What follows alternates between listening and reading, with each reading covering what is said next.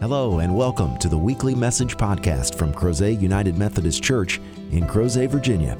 We invite you to join us in person any Sunday for our contemporary service at 9:30 a.m. or for a more traditional service at 11 a.m. Please visit us online at www.crozetunitedmethodist.org for further information. We hope you enjoy this week's message from Crozet UMC. Now, last week we explored the slave who received 5 talents, and he came back and doubled it with 5 more, making 10 talents. And I want to remind you, if you look at this slide, that a talent is 15 years worth of a laborer's wages. So using my salary, that would be $50,000 times 15 years, $750,000 in 1 talent. And you'll see here that this slave received 2 talents, $1.5 million. And he doubled it into $3 million. And when we think to ourselves, well, what is the point of this? Why is Jesus telling us this? The point is that God gives every human being certain gifts and certain graces and talent. And God provides us in different ways, different time. And God also places into our hands different resources. And Jesus is telling us that we need to be mindful with what we do with what God has given us. And I don't know if you've noticed, well, you might not have been privy to it if you weren't here last week, but the response to the 2 slaves is exactly the same. Whether it was the one who was given 5 and came back with 10, or the one who was given 2 and came back with 4, the master says, "Well done, good and trustworthy slave. You have been trustworthy in a few things, and I will put you in charge of many things. Enter into the joy of your master." And it's important to note that Jesus doesn't seem to expect that the one who was entrusted with 2 talents should come back with 10. That wasn't the issue here. The issue was, if I invest in you, if the master invests in you, then what will the master receive back? Will the master receive back the same intentionality, the same purposefulness, the same investment of time and energy and resources back that have been placed in our hands? And this is important because we live in a world of comparisons and judgments, right? There's actually a whole website about who wore it better, and they show you 2 celebrities wearing the same outfit. Who wore it better? That's not what's important here. This is not about comparing yourself to someone else. Say that again. This is not about comparing yourself with anyone else. This is a one-on-one. This is our Master, Jesus Christ, looking at us, each individually, and saying, "What have you done with what I have given you?" And there's no insistence that, all right, you seem to have done all right, let's put you next to this person, and oh, they look a lot better than you. That is not what Jesus is telling us. Instead, on the day when Jesus returns and every human being from all time stands before the throne, the lesson is you will be judged according to what you have done, what you were given, and what you have put back into the kingdom. So all of the onus for our behavior and for our fruitfulness lies on us. And yet, how many of you have ever felt the stress and the strain and the dejection of comparing yourself to another? It happens within families, it happens in communities, it happens at jobs, it happens at school, and unfortunately, it happens in churches. It's been very easy for me to look at some of my clergy colleagues and think, I'm in awe of them. They're so amazing. Everything they touch turns into a vineyard. And can be completely amazed with them and go, I will never be like that. I can never be that amazing. And we do it with others too. There are church members in our church family who I look at and I think to myself, oh my gosh, they make me look like a bad Christian. They are amazing. You know who I'm talking about too. They're the ones that you're like, where do they find time to do all this stuff? And you're like, I don't know, but I look lazy and shiftless. And instead, the point is that we are all called to do something different. I have a sister. She's almost 10 years younger than I am, and my sister and I are completely different people. If she were standing here beside me, you would never believe we were related. We don't look alike, talk alike, act alike, have the same educational background, nothing. We are completely different people, and we spent almost our entire lives bickering with one another. Sound familiar? We spent almost our whole lives bickering with one another because she wouldn't do what I thought she should do, which was be me. And she didn't think that it was fair to constantly be compared to me, which, by the way, my parents never did. But there was always this struggle between the comparisons. Should we be alike? Who should have the dominant personality? And the fact is that there are things that I do very well. There are things that my sister does very well that I can't hope to do. And our family is better because we are not the same. Our family is better because we are different people. In fact, while I'm doing what God has called me to do, which is live far from my family and keep a completely different schedule than most of my family, when my mother was sick, my sister was able to be with her every single day. Now, if both of us had been pastors, my mother would have been up the creek. But instead, we were able to meet my mother's needs because our household is diverse, because we are different. Christianity is not about making all of us the same.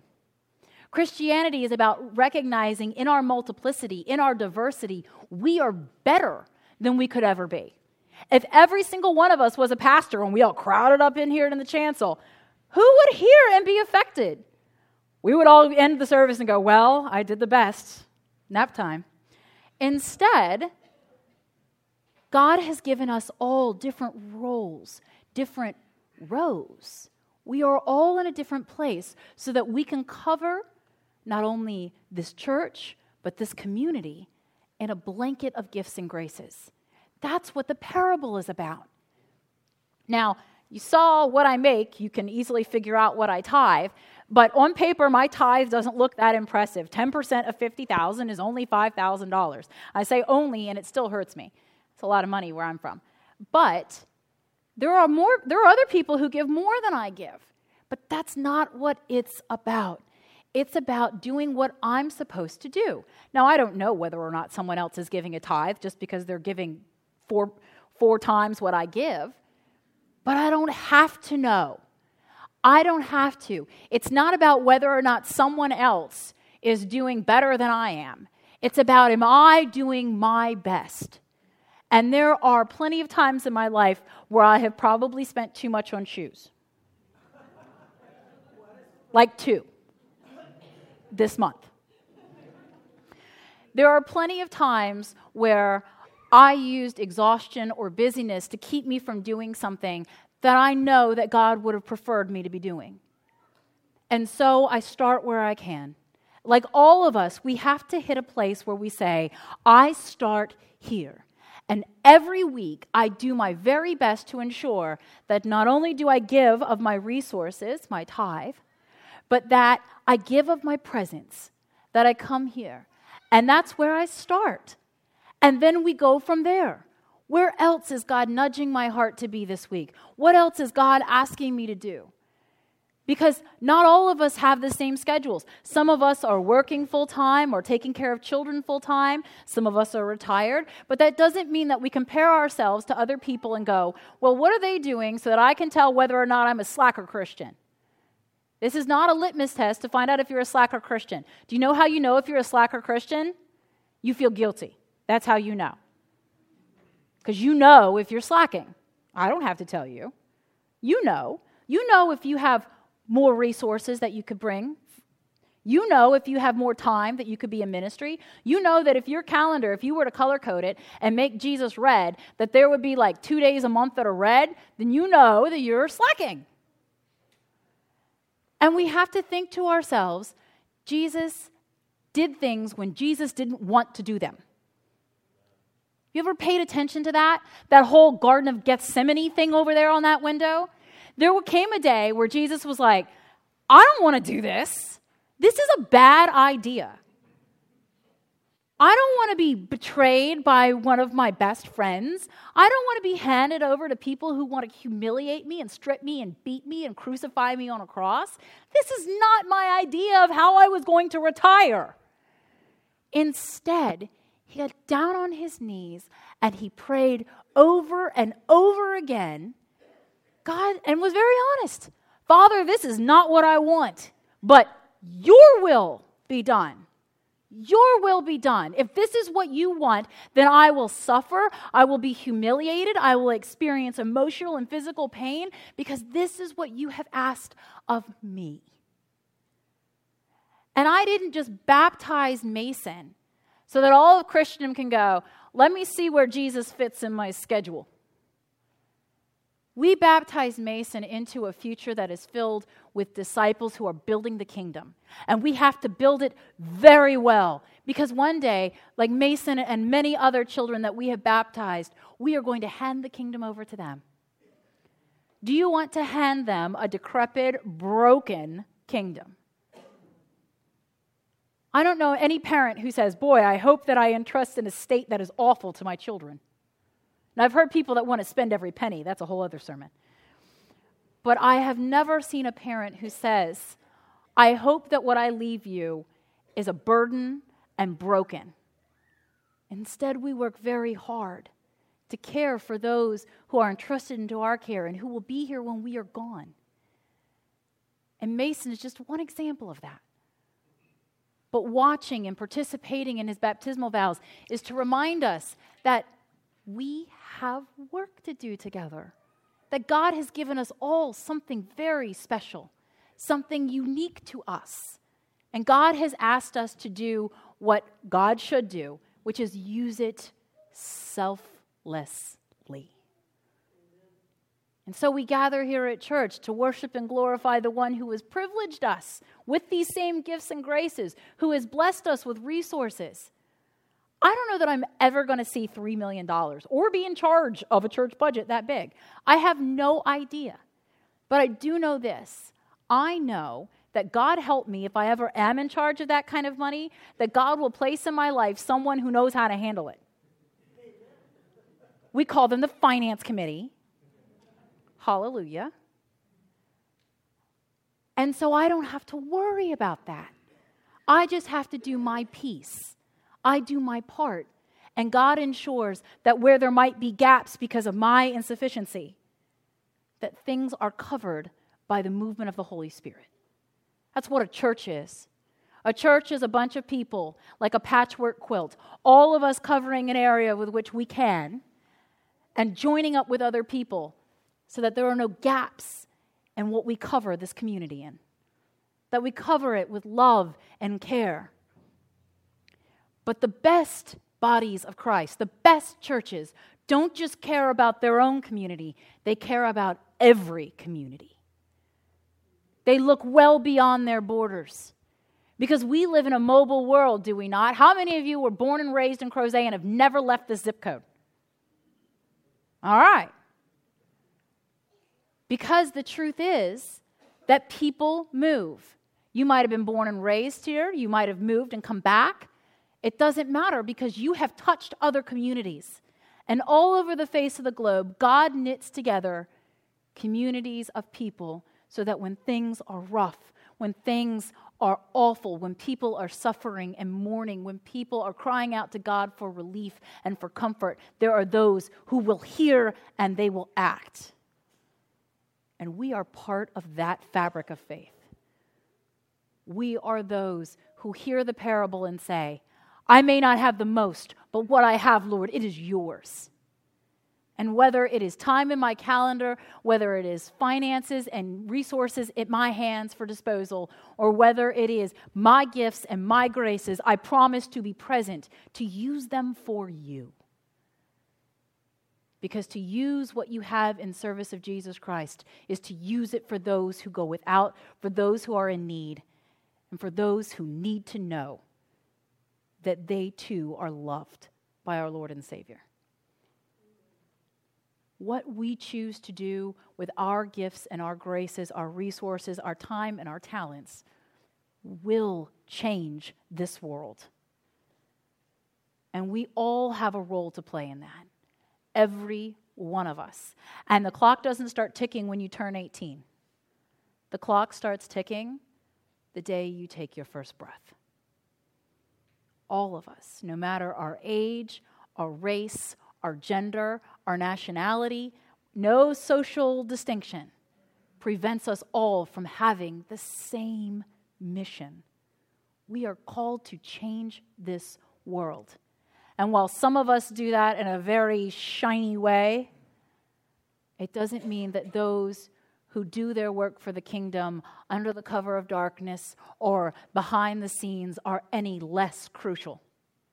I could stand up here and preach to you the most amazing sermon I have ever preached, and if the sound tech ain't back there, we're in trouble. It's a partnership. It is a union of gifts.